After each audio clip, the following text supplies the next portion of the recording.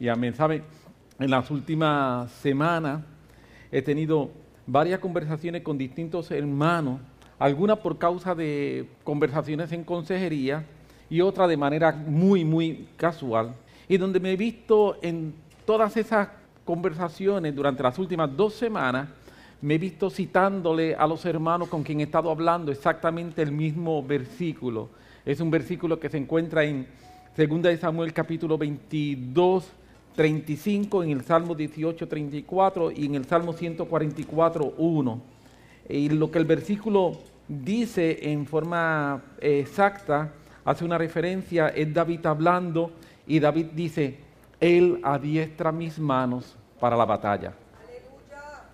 Él adiestra mis manos para la batalla. Y como me he visto en estas últimas 2 semanas, teniendo que estar aconsejando referente al tema de Él adiestra mis manos para la batalla, también mientras he estado en mis tiempos de oración y mis tiempos devocionales, estudiando la Biblia, leyendo ciertos devocionales que yo leo diariamente, me he encontrado que Dios me ha estado hablando un poco más acerca de el tema que tiene que ver con lo que es la batalla espiritual, la guerra espiritual. Interesante, si usted escucha lo que tuvieron el viernes, y si no, yo le animo a que escuche la predicación de Itamar el viernes, porque predicó precisamente acerca de guerra espiritual. Ella no sabía que yo iba a predicar de este tema, y yo hasta el viernes no había leído sus notas, así que no fue algo que nos pusimos de acuerdo nosotros en la tierra, pero en el cielo sí hubo acuerdo, amén, para que pudiésemos hablar. Y Dios definitivamente está haciendo cosas nuevas, y también tenemos muchas personas, muchos de nosotros, con algunos de los hermanos que he estado hablando y que ha surgido el tema de Dios adiestra mis manos para la batalla. Son personas que están tomando decisiones serias, decisiones para lograr cambio en sus vidas, cambios que los lancen a una mayor cercanía con el Señor y poder cambiar áreas que son áreas que a través de tiempo han impedido que su vida pueda desarrollarse en el Señor, y están tomando decisiones, y dentro de ese proceso de tomar decisiones se han encontrado de que están en proceso de guerra, de lucha o de batalla espiritual. Algunas veces podemos pensar que el diablo se va a quedar cruzado de brazos cuando nosotros empezamos a buscar del Señor. Yo quiero decirte que no, el diablo no se va a quedar cruzado de brazos cuando nosotros comenzamos a buscar al Señor. Todo lo contrario, Él se va a airar, Él se va a molestar, y Él va a tratar de hacer todo lo que esté en sus manos para venir a impedir las decisiones que nosotros estamos tomando. Algunas veces nos olvidamos que la Biblia nos enseña que el sistema de este mundo está construido para oprimir y para perseguir a los cristianos. Lo voy a repetir. Algunas veces nos olvidamos que el sistema de este mundo está diseñado para oprimir y para perseguir a los cristianos. La Biblia me dice que el príncipe de este mundo es ¿quién? Satanás. Eso dice la Biblia. Y la Biblia nos dice también que nosotros vivimos en medio de una generación maligna y perversa. Y el apóstol Pablo, hablando a los tesalonicenses en un momento determinado, y les dice que hay algo que impide, refiriéndose a la iglesia, que el hijo de perdición se ha manifestado, el hombre de iniquidad. Lo que está Pablo diciendo es que nosotros somos un impedimento para que Satanás haga todo lo que él quiera hacer en esta tierra. Si usted piensa que las cosas están mal, permíteme decirte que la oración y la presencia de la iglesia evita que estén peor.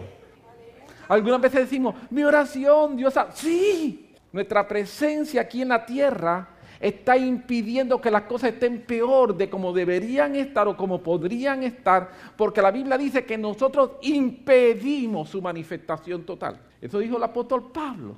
Somos un impedimento, por lo cual nosotros somos una molestia para el príncipe de este mundo.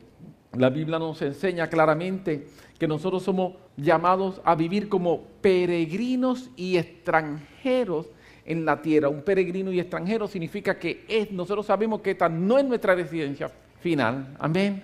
Nosotros aquí estamos por un tiempo, pero este mundo, como tú y yo lo conocemos, no es nuestro final. Nosotros necesitamos recordar que este no es nuestro lugar. Jesús dice en Juan capítulo 17, verso 14, 16, Él habla y dice, orando, yo les he dado tu palabra y el mundo los aborreció porque no son del mundo. Tú y yo no somos del mundo, como tampoco yo soy del mundo. No ruego que lo quites del mundo, sino que lo guardes del mal. Yo quiero decirte que mientras nosotros estamos aquí en este mundo, hay una oración que tiene que ser hecha por ti y por mí, que Jesús también oró por ello, y es que nosotros seamos guardados del mal. Amén. Eso es una oración. Jesús oró por eso. En el Padre Nuestro nos enseñó a orar por eso. Pablo oró por eso. Pedro oró por eso. Me da la impresión de que es un tema importante y que tú y yo deberíamos también orar por eso. Es importante. Sigue Jesús diciendo, no son del mundo, como tampoco yo soy del mundo. Pablo, hablando en un momento determinado en 2 Corintios capítulo 2, versículo 11, habla de que para que Satanás no gane ventaja alguna sobre nosotros, pues no ignoramos sus maquinaciones. Lo que Pablo está diciendo es que si yo soy un ignorante a sus maquinaciones, Satanás va a sacar ventaja. Y a pesar de que sabemos este versículo de memoria muchos de nosotros, porque es un versículo que lo hemos mencionado tantas veces, yo algunas veces me tengo que preguntar en mi vida y también cuando hablo con personas, que me da la impresión que algunas veces estamos ignorando, estamos desapercibidos, no prestando atención a lo que son las maquinaciones del enemigo. Y muchas situaciones que nos pasan y nos ocurren, pensamos que son casuales, o que son resultado de la mala suerte, o que son resultado de malas decisiones. Algunas veces sí, otras veces no. De la mala suerte nunca. De malas decisiones algunas veces sí, otras veces no. Y algunas veces una combinación grandísima de malas decisiones y un diablo malo. ¿Me estoy explicando? Pero hay una realidad. Y es que nosotros no podemos ser ignorantes a las maquinaciones del enemigo. Si Pablo nos aconseja que no debemos ignorar las maquinaciones de Satanás para que él nos saque ventaja sobre nosotros, yo me tengo que hacer una pregunta y es, ¿cuáles son esas maquinaciones? ¿Cuáles son las maquinaciones de Satanás que yo no debo ignorar? Proverbios capítulo 20, versículo 18 nos dice, los pensamientos con el consejo se ordenan y con dirección sabia se hace la guerra. Lo voy a repetir, Proverbios 20, 18. Los pensamientos con el consejo se ordenan y con dirección sabia se hace la guerra. Así que yo voy a tratar de dar hoy algunos consejos y alguna dirección sabia para poder nosotros hacer guerra.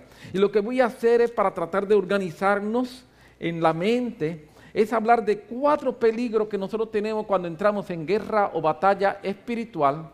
Después voy a tratar de una forma muy sencilla, muy simple, sin complicarlo mucho, identificar algunas maquinaciones del enemigo y al final voy a hablar acerca de cuál debe ser nuestra posición de victoria en Cristo. Repito, lo que pienso desarrollar en los próximos 35, 40 minutos, voy a hablar rápidamente de 4 peligros que nosotros podemos cometer en el proceso de guerra espiritual. Voy a identificar en una forma muy simple, muy sencilla, algunas de las maquinaciones que el diablo utiliza contra nosotros y al final, en los últimos minutos, voy a hablar acerca de cuál es nuestra posición de victoria en Cristo Jesús. ¿Amén? ¿Está conmigo? Aleluya.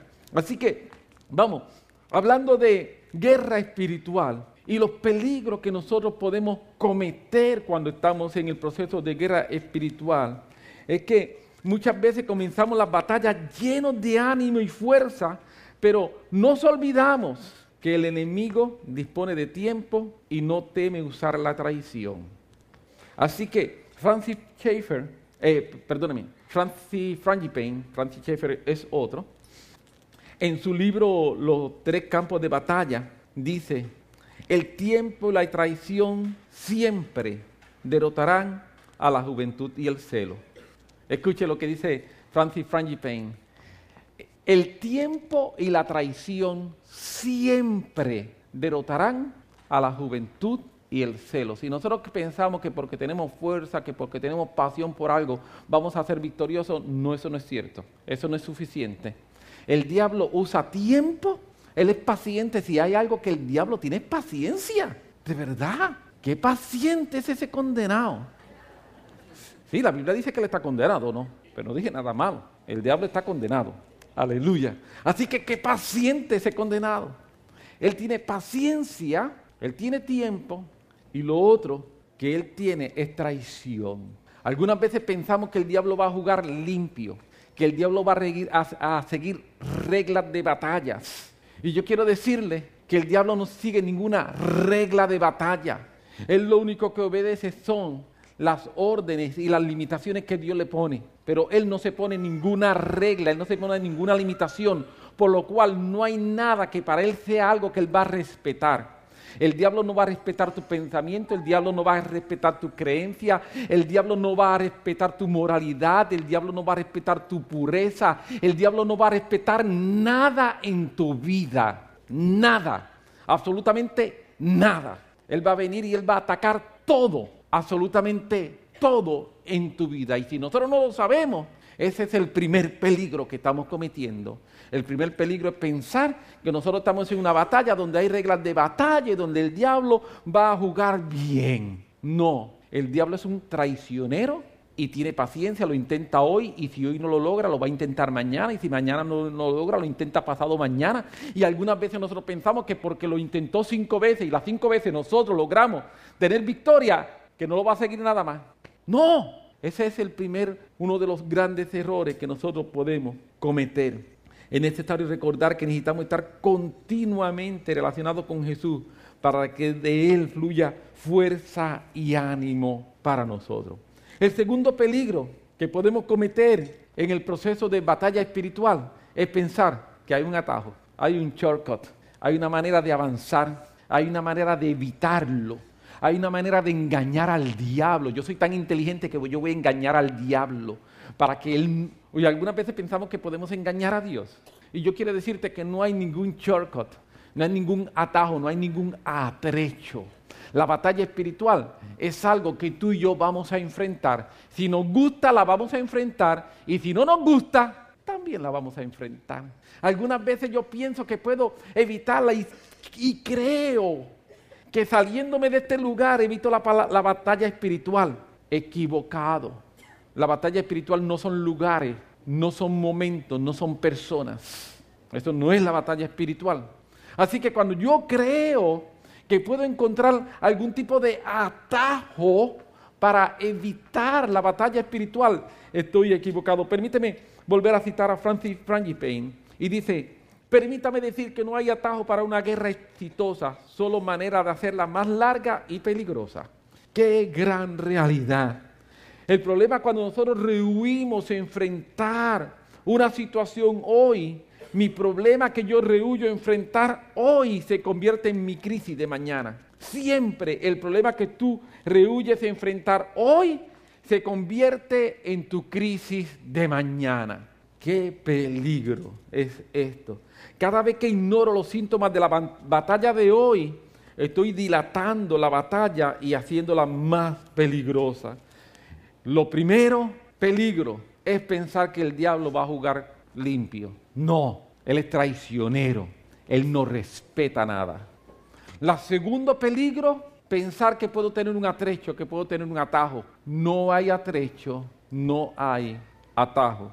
El tercer peligro que yo puedo es tener una actitud de sobreconfianza, creer tanto en mí, en mis capacidades, en mis principios, en mis sueños, en cómo yo he sido construido, en la familia de quien vengo. Yo nunca haré eso, yo nunca voy a cometer ese error. Algunas veces tenemos tanta confianza en nosotros, se nos hace tan fácil criticar a otros. Y cuando uno viene a ver aquello que uno está criticando, uno lo está cometiendo, porque tenemos exceso de confianza en nosotros mismos. Proverbios capítulo 3, versículo 5 nos dice: fíate de Jehová en todo tu corazón y no te apoyes en tu propia prudencia. Y Primera de Corintios capítulo 10, versículo 2 nos dice: así que el que piense estar firme, mire que no caiga.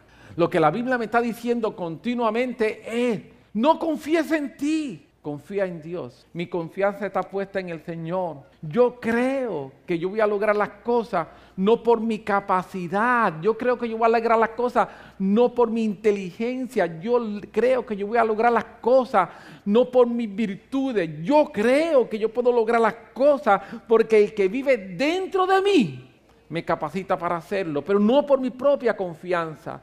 A través de los años hemos visto tantas personas enfrentando guerra, batalla espiritual y han caído en pecado, han sido derrotados por causa de exceso de confianza. El exceso de confianza es un peligro.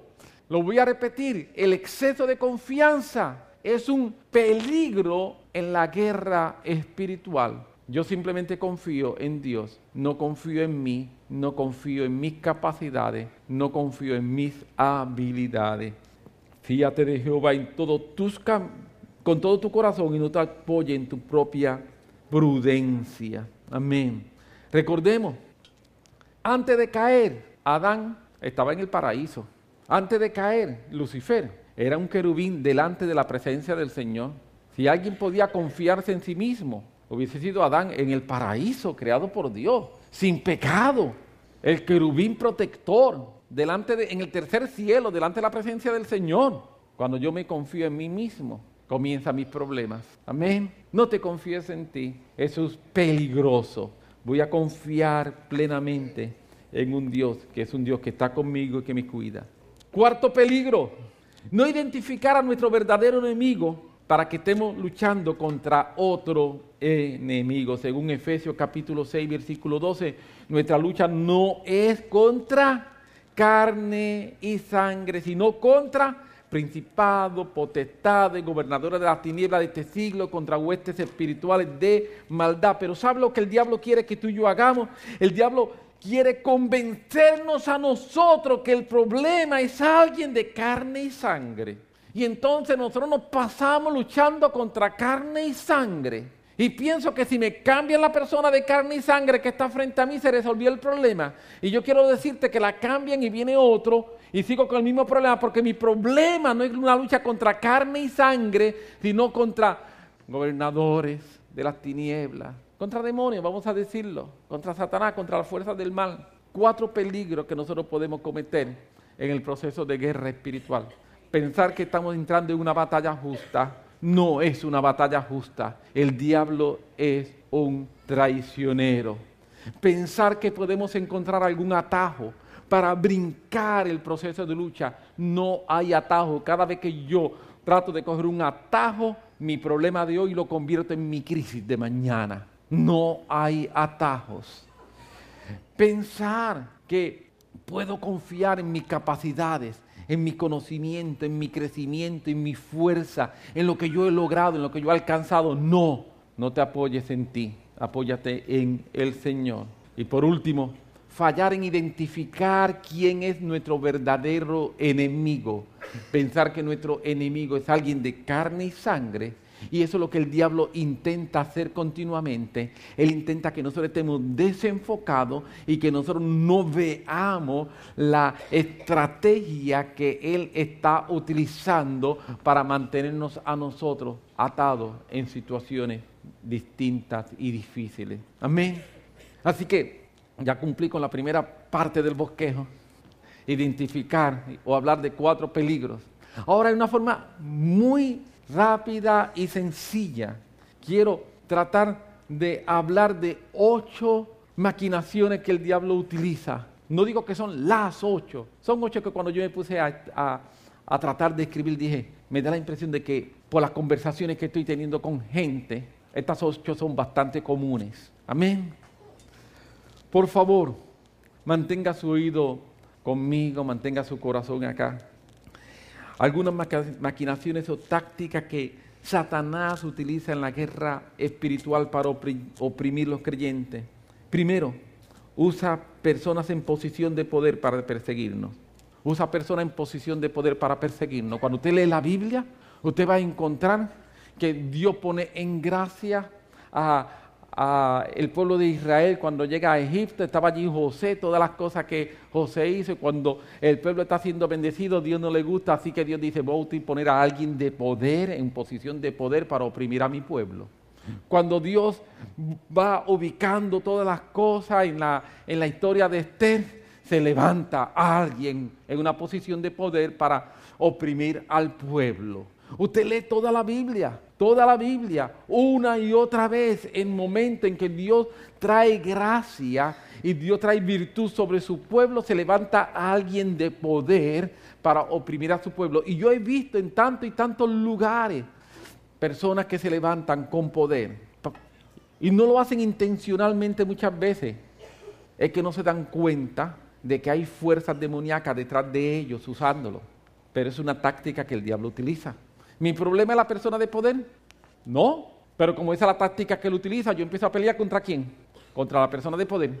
Como yo ignoro que eso es una maquinación, al yo ignorar que es una maquinación, empiezo a pelear con la persona de poder. Y cuando empiezo a pelear con la persona de poder, estoy dando entonces total libertad al enemigo, al verdadero enemigo, al verdadero problema, para que libremente me siga atacando, porque yo estoy equivocado contra quién estoy peleando. ¿Me estoy logrando explicar? Eso es una maquinación, es una táctica, y cuando la ignoramos, no sabemos que el diablo, Satanás, el enemigo, está detrás de la situación. Así que quiero decirte, si en tu vida hay una o unas personas de poder que te están tratando de atacar, abre tus ojos, mira esa maquinación y percátate que detrás de eso hay fuerzas espirituales negativas que están influenciando a esa persona, y muchas veces las personas ni se percatan de que están siendo utilizadas. Y entonces yo tengo que enfilar mis cañones no contra la persona de poder, sino contra quien está detrás de la persona de poder, que está influenciándolo y que está haciendo que tomen decisiones en mi contra. Amén, amén, amén. Aleluya. Una segunda estrategia, maquinación que el diablo utiliza es atacar nuestro cuerpo para debilitarnos y cansarnos. Efraín estaba testificando hace algunos minutos atrás acerca del ataque en su vida. Cuando nosotros estamos viendo y hablando, nuestra familia ha sido tan y tan atacada durante estos últimos meses. Vemos, y Tamar decía, se le ve la costura al diablo atacando. Ayer hablaba con Itamar, vamos por la noche a llevar a Oli, que se había portado súper bien, y nos llevamos a Oli, y se montó también Elías con nosotros. Nos fuimos a comer un yogur, y cuando estábamos por el camino, Itamar me está comentando y me dice que en adición a que haya un ataque del diablo, también pasa tal situación. Y yo le dije, no, eso no es en adición, eso es parte del ataque. ¿Me estoy logrando explicar? Eso no está pasando en adición a el ataque del diablo. Eso es parte del ataque del diablo. Pero el diablo no quiere que nosotros lo veamos como parte de su ataque. El diablo quiere que nosotros lo veamos como una situación casual. Algo que casualmente ocurrió. No sabemos por qué, pero no. No es algo casual. Yo quizá lo veo como algo casual desde mi perspectiva. Pero detrás de la mentalidad diabólica es algo que él tiene tiempo, y él es traicionero. Debemos percatarnos cuando estas cosas nos están ocurriendo, que hay un ataque del maligno contra nuestras vidas, y que parte del ataque del maligno contra nuestras vidas, una de sus maquinaciones, es venir a atacar nuestro cuerpo con enfermedad, venir a atacar nuestro cuerpo con debilidad, para empezar a drenar nuestras fuerzas emocionales y espirituales. Y eso es una maquinación del enemigo, y necesitamos entenderlo. Gloria a Dios por los médicos, amén. Dios los bendiga, Dios los use, Dios los ayude, pero no podemos bajar nuestras defensas, y tenemos que enfilar nuestros cañones y reprender toda potencia demoníaca que viene contra nuestras vidas a atacar nuestros cuerpos. Amén.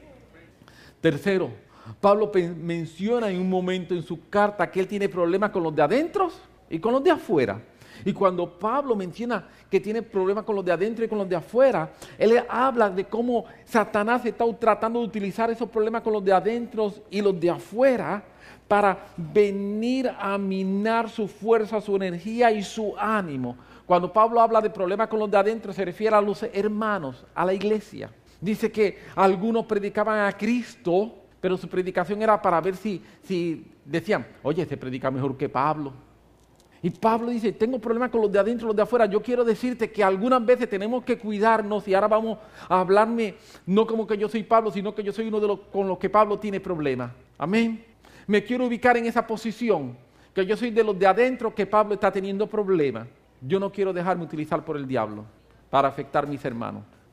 Aleluya. Me ubiqué yo como uno de los de adentro que Pablo está teniendo problemas con él. Yo no quiero ser de esa gente. Yo quiero abrir también mis ojos para ver ese tipo de maquinación. La maquinación cuando el diablo puede usarme a mí para yo ser parte de la ficha que él está moviendo. Y me usa por ofensas, me ofendo tan fácilmente. Hablo lo que no tengo que hablar. Tengo opiniones sobre todo. Sin que nadie me haya hablado a mí, yo tengo una opinión. No, aprendamos. Hay cosas que a mí me gustan. Algunas veces yo escucho conversaciones. Y acá en mi mente yo tengo 10 soluciones. ¿Y sabe lo que yo estoy aprendiendo a hacer? Cállate. Nadie te está preguntando. Pero eso es a Edwin que yo le estoy hablando, no a ustedes, ¿está bien? Eso yo me lo digo a mí mismo. Porque yo quiero no ser uno de los de adentro que está afectando a Pablo. Yo estoy comprometiéndome a mí mismo. Yo le dije, cuando yo me encontré con eso, yo dije, ¿y si yo soy de los de adentro? Sí, porque todos nosotros queremos ser Pablo, el que está teniendo el problema. Pero algunas veces el problema está al lado tuyo sentado. Yo no quiero ser el que estoy sentado al lado de Pablo y que soy de los de adentro. Y eso es una maquinación del diablo. Y también esa maquinación del diablo necesitamos romperla. Pero entonces ahora voy a ubicarme como Pablo. Pablo dice, tengo problemas con los de adentro y con los de afuera. Y la actitud de Pablo era, en fin de cuentas, si Cristo es predicado, amén. ¡Qué actitud tan sabia! ¡Qué actitud tan madura! Pablo dijo, yo no entiendo por qué lo están haciendo. No me importa. Lo importante es que Cristo sea glorificado. Lo importante es que Cristo sea predicado. Yo veo eso y digo, ¿qué actitud? Yo quiero esa actitud de Pablo. ¿Por qué? Porque no ignoramos las maquinaciones de Satanás. Y como yo sé que cuando esas cosas ocurren, quien está detrás de eso hay maquinaciones, yo no voy a empezar a pelear con mi hermano. Yo no voy a empezar a pelear con aquel por quien Cristo murió. Yo no voy a hacer eso. Yo me rehúso a hacer eso. Amén. Yo me rehúso a hacer eso. Y yo le voy a dar la gloria al Señor. Y voy a enfilar mis cañones de guerra espiritual contra quien tengo que hacerlo. Contra mi verdadero enemigo. Mi verdadero enemigo no es el que está sentado a tu lado. Becky no es la verdadera enemigo de Barbie, perdona que la cojo como ejemplo, ¿verdad? No. No es quien está sentado a tu lado tu verdadero enemigo. Tu verdadero enemigo es Satanás, pero hay una maquinación y si nosotros la ignoramos, pensamos que quien está a mi lado sentado me engaña. Y cuando me engaña, yo soy derrotado. Gana ventaja sobre mi vida y yo no quiero que Satanás gane ventaja, así que no voy a ignorar sus maquinaciones. Aleluya. Otra forma que el diablo utiliza, otra maquinación del diablo, es que a algunos nos hace creer que somos capaces de hacer cualquier cosa y otros que somos incapaces.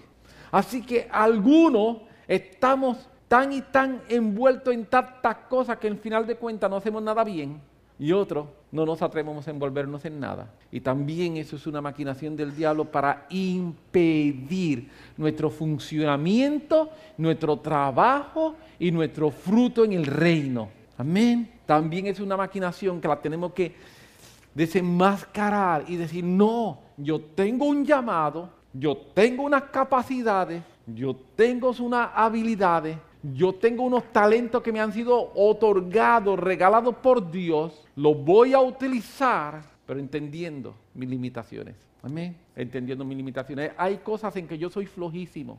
De verdad, hay cosas en que yo soy bien flojo. Hay cosas en que yo no sirvo. Cualquier cosa que tenga que ver con mucha destreza motora. Si usted se quiere reír, llámeme. Yo soy bien flojo y no tengo problema en admitirlo. Hay otra cosa en que no soy tan flojo. Son cosas de análisis. Dios me ha dado un poquito de inteligencia en eso. Yo reconozco mis limitaciones. A mí me gustaría ser mejor. Hay un montón de cosas que me encantan. A mí me encanta la pintura. No sé pintar. Ni la casa me queda bien pintada. Pero yo tengo que entender que sí tengo unas capacidades que Dios me ha dado y que yo soy responsable de utilizar esas capacidades que Dios me ha dado para el Señor. No asumiendo ahora una postura en la cual me quejo de lo que no puedo hacer, sino dándole gracias a Dios por lo que sí puedo hacer. Amén. Y tratando de utilizar al máximo las capacidades que Dios me ha dado. Amén. Si cada uno de nosotros usamos las capacidades que Dios nos ha dado al máximo, en la iglesia no falta nada. Nada, absolutamente nada. Todo lo que nosotros necesitamos como iglesia para hacer una iglesia poderosa, todo lo que nosotros necesitamos como iglesia para hacer una iglesia que impacta a la comunidad donde estamos, todo lo que nosotros necesitamos como iglesia para hacer una iglesia que suple las necesidades internas y necesidades en nuestro derredor, está aquí. Dios lo ha depositado aquí, en la capacidad de que a cada uno de nosotros nos ha dado, no en una persona, no en dos personas, no en tres personas, en la capacidad de que Dios nos ha dado entre todos nosotros, está todo lo que nosotros necesitamos como iglesia para hacer una iglesia poderosa, extraordinaria, victoriosa, visionaria, todo está aquí. No creamos la mentira del enemigo de que no podemos, de que otros pueden, pero nosotros no. Eso es una estrategia del diablo y eso es una gran mentira. Amén. Otra estrategia que el diablo utiliza es atacarnos para que perdamos nuestra identidad. En la Biblia, cuando tú lees una de las iglesias con más problemas, es la iglesia de Corinto. Usted lee 1 Corintios, usted lee 2 Corintios. Dios mío, qué desastre. Qué desastre había en esas iglesias, tanta corrección tras corrección, tras corrección, tras corrección. Pablo hablando de pecado que habían, los hermanos peleaban entre ellos, utilizaban malos dones, había pecado de fornicación, de adulterio, se emborrachaban. Todo eso estaba pasando en la iglesia. Y es interesante, si yo me pregunto, ¿por qué eso pasaba en la iglesia? Hace tiempo encontré un versículo que creo que es el que contesta por qué eso pasaba en la iglesia. Pablo, estoy leyendo Nueva Versión Internacional, dice en 2 Corintios capítulo 13, versículo 5, ¿no se dan cuenta de que Cristo está en ustedes? ¿No se han percatado que ustedes tienen identidad distinta? ¿No se han percatado que dentro de ustedes mora el Señor? ¿O no sabéis, dice 1960, no conocéis? ¿No se han percatado de que Cristo está en ustedes? O sea, el diablo vino, me quitó mi identidad y cuando me quitó mi identidad de yo saber quién yo soy, empiezo a comportarme como no soy. Amén. El diablo me quitó mi identidad de al yo no saber quién yo soy, comienzo a comportarme como no soy. Y eso es una maquinación del enemigo. Que nosotros no nos percatemos, no sepamos, no identifiquemos quiénes nosotros somos. Cuando nosotros sabemos quiénes nosotros somos y empezamos a comportarnos como quienes nosotros somos, el enemigo no tiene muchas cosas que hacer. Los hermanos en Filipenses sabían quiénes ellos eran. Ellos sabían su identidad. Y saber su identidad, todo lo puedo en Cristo que me fortalece. Saber mi identidad me ayuda a mí a vencer. Pero cuando no conozco mi identidad, caigo en problemas. Y eso es una estrategia del enemigo. No le crea al enemigo lo que él te dice. El viernes Itamar predicando, básicamente al final hizo una pregunta extraordinaria. Cuando Adán y Eva pecan, se encuentran con Dios y le dicen a Dios, estábamos desnudos y nos escondimos. La pregunta que Dios le hizo es, ¿quién te dijo que estabas desnudo? Y Itamar decía, la pregunta que nosotros debemos hacernos es, ¿quién te dijo lo que te dijo? Porque algunas veces estamos más pendientes a lo que el diablo nos dice que a lo que Dios nos dice.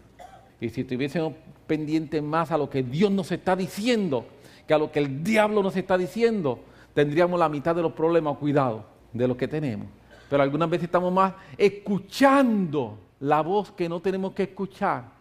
Y entonces la pregunta es, ¿quién te dijo eso? ¿Te lo dijo Dios? Si no te lo dijo Dios, ¿por qué lo crees? Si no te lo dijo Dios, ¿por qué le presta atención? Si no te lo dijo Dios, ¿qué importancia tiene? Vamos a prestar atención, importancia especial a lo que Dios nos dice y no prestar atención a lo que nos está diciendo el diablo. Dicho sea de paso, lo que el diablo le dijo no fue una mentira, estaban desnudos. Lo que cambió fue su percepción de una realidad. Por causa de escuchar lo que el diablo le dijo, cambió su percepción de la realidad. ¿Me estoy logrando explicar? Mentira y el engaño. Hemos hablado tanto de mentira y engaño que simplemente menciono, eso es una cosa que el diablo utiliza. Una de sus estrategias predilectas es mentir y engañar. Y hemos dicho, y simplemente voy a repetir, una mentira, para que sea mentira, lo que necesita es parecerse mucho a una verdad. Una mentira, para que sea mentira, para que sea engaño, para que de verdad me coja así, me coja desprevenido y yo me lo crea, lo único que necesita es parecerse mucho a una verdad. La Biblia dice que el diablo no puede decir verdad. Todo lo que viene del diablo es mentira. Por más que parezca una verdad, no es verdad. Es incorrecto y no podemos crear su mentira. Permíteme entrar al número 7. Distorsión de acontecimientos y conversaciones. Sin darnos cuenta, le asignamos intenciones no reales por causa de temor, de forma de pensamiento que se han introducido sigilosamente por el enemigo. Tendemos a distorsionar la verdad. Pasó algo y todo el mundo vio 1, 2, 3 y yo vi 1, 5, 6. Y me muero que es 1, 5, 6. Me pueden enseñar una grabación y dicen, lo grabaron mal. Hello. Aceptemos que una de las trampas que utiliza el enemigo contra nosotros, cuando yo acepto eso, cuando yo empecé a aceptarlo, qué liberador es. Que yo me puedo equivocar en mi percepción, que yo pienso que escuché algo y posiblemente te equivocaste, no escuchaste, eso no fue así. Pero ¿por qué pienso? No, eso fue lo que yo escuché, eso fue lo que dijo. ¿Qué importa? Distorsión de la realidad. Eso es un trampa que utiliza el enemigo y no nos damos cuenta. Como no nos damos cuenta, nos convertimos en gente que lo que estamos haciendo es defendiendo la distorsión del enemigo. No, yo me puedo equivocar, yo puedo distorsionar conversaciones, yo puedo distorsionar hechos. Y cuando yo entendí eso, qué liberador es, qué liberador es. Algunas veces yo hablo con personas y cuando dicen, no, esto fue así, yo digo, qué bien, ya, malinterpreté, yo me equivoqué. Qué bueno es equivocarme. Es tan liberador saber qué fue que yo me equivoqué. ¿Me estoy logrando explicar? No asigno malas intenciones. Eso es una estrategia del enemigo. Aleluya. Y a la última deseo mencionar y tomarme unos minutitos más para explicar esta táctica. Es la táctica del desaliento. Yo creo que muchas de las que he mencionado anteriormente terminan aquí. Desaliento. Y para esto permíteme leer un pasaje de la Escritura y hago un comentario breve. Números capítulo 32, versículos 7 al 11. Está hablando acerca de los espías que llegaron. Los espías que Moisés envía para que vayan a ver la tierra prometida. Moisés envió 12 espías. De los 12 espías llegaron, 2 trajeron buena noticia, 10 trajeron una mala noticia. José y Caleb dijeron, la tierra allá hay cosas, pero nosotros vamos a vencer. ¿Y por qué desanimáis a los hijos de Israel para que no pasen a la tierra que les ha dado Jehová? Así hicieron vuestros padres cuando los envié desde Cades Barnea para que viniesen a la tierra. Subieron hasta el torrente de Escol y después que vieron la tierra, escuchen lo que dice ahora, desalentaron a los hijos de Israel para que no viniesen a la tierra que Jehová les había dado. Y la ira de Jehová se encendió entonces y juró diciendo, no verán varones que subieron a Egipto de 20 años arriba a la tierra que prometí con juramento a Abraham, Isaac y Jacob, por cuanto no fueron perfectos en pos de mí. La táctica que utilizó Satanás en ese momento, cuando después de el milagro de sacar a Israel del mar rojo, de Egipto, sacar a Israel de Egipto, pasarlo por el mar rojo, después de tantos milagros, la táctica que utilizó Satanás para que esa gente no pudiesen entrar en la tierra prometida se llama desaliento. ¿Tenían promesas? Sí tenían promesas, pero las promesas no fueron suficientes porque el desaliento vino y aguantó la promesa. Yo quiero decirte que una táctica que Satanás utiliza, una de sus maquinaciones, es desaliento. Desaliento es cuando yo no soy capaz de ver el poder de Dios para cumplir lo que me ha prometido. Lo voy a repetir. Desaliento es una táctica que lo que busca es impedir que yo pueda ver el poder de Dios para cumplir lo que me ha prometido. Eso hace el desaliento. El desaliento empieza a minar mi fuerza, tanto físicas, emocionales como espirituales, para que nosotros dejemos de luchar por la promesa. Esto ocasiona que pensemos que no vamos a poder salir de la situación en que nos encontramos. El desaliento es contrario a la esperanza. Mientras que la esperanza me hace mirar al mañana con expectativa, el desaliento me hace mirar al mañana con resignación. Tácticas que utiliza nuestro enemigo. Y cada una de esas tácticas lo que hace es que nosotros no lo veamos a él. Que nosotros estemos concentrados en otras cosas. Que peleemos contra otras cosas. Y nos olvidemos que detrás de eso, nuestra lucha no es contra carne y sangre. Eso es lo que busca, que no veamos cuál es nuestra batalla verdadera. Y cuando no veamos cuál es nuestra batalla verdadera, Él va a sacar ventaja sobre nosotros. Ahora, ¿cuál es nuestra posición? ¿Cuál es nuestra posición? Yo te tengo una gran noticia. Dios nos ha dado armas poderosas en Dios, amén, para vencer toda maquinación de Satanás. En la guerra espiritual no es suficiente con resistir. Resistir es importantísimo. Este es el primer paso. Es importante entender que Dios nos ha dado armas defensivas. Primero, la palabra. La palabra de la espada es un arma defensiva. Con ella nosotros vamos a destruir la mentira del enemigo. Y con ella nosotros vamos a establecer la verdad. La palabra es para nosotros declarar lo que Dios está diciendo. Nosotros tenemos esa arma defensiva. No solamente vamos a asumir una actitud de resistir, que es importante, que es lo primero que tenemos que hacer, pero vamos a empezar a declarar la palabra de Dios sobre nuestra vida. Si hay promesa sobre ti, declara la promesa de Dios sobre tu vida. Declara lo que Dios te está hablando. Vamos a declarar su palabra escrita. Su palabra escrita. Nosotros somos real sacerdocio. Amén. Quien no escatimó a su propio Hijo, ¿cómo nos dará juntamente con Él todas las demás cosas? ¿Quién podrá venir contra los escogidos de Dios? Todo lo puedo en Cristo que me fortalece. Él prometió estar conmigo todos los días. Ciertamente en el mundo tendréis aflicción, pero confiad, yo he vencido al mundo. La paz os dejo, mi paz os doy, no como el mundo la da, yo la doy. En el mundo tendría aflicción. Amén. Eso dice la Biblia. Ciertamente el bien y la misericordia me seguirán todos los días de mi vida. Eso es lo que dice la Biblia. Y yo estoy creyendo, empiezo a declarar la palabra de Dios. Empiezo a declarar la palabra de Dios. No contra la persona que está frente a mí, sino contra las huestes demoníacas que están detrás de esa persona. Yo empiezo a hablarle a ellos y yo empiezo a declarar la verdad de Dios y yo empiezo a declarar lo que Dios ha dicho y yo empiezo a resistir y yo empiezo a reprender. Tú puedes matarte gritando contra la persona que tiene frente a ti.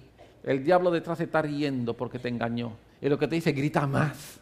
Mientras más grita, más presa mía eres. Sigue así, eso es lo que yo quiero. Te logré engañar y estoy sacando ventaja sobre tu vida. Deprímete, enójate. Llénate de ira, llénate de rabia. Te estoy engañando. Eres mi presa. Son maquinaciones. Pero entonces mis ojos se abren. Cuando mis ojos se abren, veo la maquinación y digo, no. Hay regalos que Dios me ha dado. Uno de los regalos que Dios me ha dado es espíritu de mansedumbre. Esto es un regalo. Amén. Sí. ¿Sabías eso? Son dones, son regalos. Dios me ha dado espíritu de mansedumbre. Lo que pasa es que algunas veces tenemos los regalos empacados. Sácalo del empaque y úsalo. Dios me ha dado espíritu de dominio propio, de templanza, de poder. Dios no me ha dado espíritu de cobardía, sino de valentía. Amén. Son regalos que Dios nos ha dado. Vamos a usarlo, vamos a declararlo, vamos a usar la palabra que Dios nos ha dado a nosotros. Amén. Y tenemos otra arma, que es un arma de defensa y de ataque, es la oración. Con esta nosotros podemos levantar muros de protección. Y podemos lanzar ataques también al enemigo. La oración es una arma que se usa para conseguir refuerzo en nuestra lucha. Con ella convencemos al juez de que nos haga justicia. Recuerda la historia en Lucas, que de aquella mujer que era una mujer viuda y va al juez, hazme justicia de mi enemigo, hazme justicia de mi enemigo. Y dice la Biblia entonces que el juez dijo, para que no siga, en buen puertorriqueño, fastidiando, para que no me siga molestando más, le voy a hacer justicia. Y entonces Jesús dice, ¿cómo Dios no hará justicia a sus hijos que claman a Él día y noche? Así que cuando nosotros oramos, Dios, haznos justicia, Dios, haznos justicia, haznos justicia. Hazme justicia de mi enemigo. ¿De quién es mi enemigo? ¿El que está ahí al frente? No, no te equivoques. Aún el diablo quiere coger mi oración y tergiversarla para que yo ore contra quien está frente a mí. No, ese no es mi enemigo. Hazme justicia de mi enemigo, de quien está detrás del que está frente a mí. Hazme justicia. Pelea por mí, pelea la batalla. Porque los de nuestro lado son más que el adversario. Los de nuestro lado son más que el adversario. Nos gozamos. Amén. Los que están conmigo son más que los que están contra mí. Que Dios abra mis ojos para ver que hay un ejército que está luchando a mi favor. Y nosotros necesitamos eso. Nosotros estamos en una posición que es una posición de victoria, no una posición de derrota. Efesios capítulo 6, versículo 18 dice, orando en todo tiempo, con toda oración y súplica en el Espíritu, velando en ello con toda perseverancia y súplica por todos los santos. Pablo dice que yo debo orar en todo tiempo, con toda oración, con toda perseverancia y por todos los santos. ¡Qué extraordinario! Eso es parte de lo que es la guerra espiritual, de lo que es la batalla espiritual. Usar mi oración cuando en todo tiempo te levanta el diablo contra mí. Yo, aleluya, estoy en warrior mode, ¿sabes? En modo de guerra. Ya yo estoy aquí en warrior mode, tú sabes. Vamos. ¿Y cuál es mi modo de guerra? ¿Criticar? No. ¿Cuál es mi modo de guerra? ¿Empezar a pelear? No. ¿Cuál es mi modo de guerra? Padre, en el nombre de Jesús. Aleluya. Yo resisto toda trampa del diablo y yo le hablo a los demonios. Yo le hablo a los principados y yo estoy atando y yo estoy amordazando y yo estoy mandando en el nombre de Jesús. Yo hago guerra espiritual, que se rompan las cadenas de impiedad. La unción pudrirá el yugo, dice la Biblia. Y yo empiezo en esa posición de oración. Yo quiero recordarte, Dios adiestra mis manos para la batalla. Amén. Dios adiestra mis manos para la batalla. Esto es una capacitación sobrenatural que Él nos da y no depende de nuestra fuerza, sino que depende de su fuerza. Nuestra guerra espiritual no la hacemos desde una posición de debilidad. No, desde una posición de debilidad yo no peleo, sino yo peleo desde una posición de victoria en Cristo Jesús. La victoria ya está ganada por Cristo en la cruz del Calvario. El diablo está derrotado. Tú y yo somos más que vencedores. Tú y yo somos gente victoriosa. Dios nos ha dado a nosotros todo lo que tú y yo necesitamos para tener una vida extraordinaria. Amén, amén, amén. Mi intención hoy es que abramos los ojos. Estamos en guerras, estamos en batalla. Si no te habías dado cuenta, date cuenta, pero vamos a pelear contra quien tenemos que pelear. No vamos a pelear contra quien no tenemos que pelear. Vamos a enfilar nuestros cañones de lucha espiritual, la palabra y la oración. Esos son nuestros cañones de lucha espiritual. Y no vamos a aceptar el desaliento en nuestras vidas, que es lo último que Él viene a hacer. Todas las demás cosas, cuando yo digo, todo lo demás viene porque al final cuando yo me desaliento, ok, fin de cuentas, Él nunca va a cambiar, va a ser más de lo mismo, todo va a seguir igual. No. Vamos a resistir, creer eso y vamos a declarar la palabra de Dios. Te pones sobre tus pies, tenemos un momento de oración, si me haces el favor. Aleluya, Dios es bueno, Dios es bueno, Dios es bueno. Padre, en el nombre de Jesús, gracias te damos por tu misericordia, gracias te damos por tu bondad, gracias te damos por tu verdad. Qué extraordinaria es tu verdad, Señor. Y tu palabra nos habla acerca de las cosas que tú estás haciendo, Señor. Tu palabra nos habla acerca de lo extraordinario que tú estás haciendo, Señor. Y así nosotros queremos orar a ti, Padre. Y en el nombre de Jesús, yo sé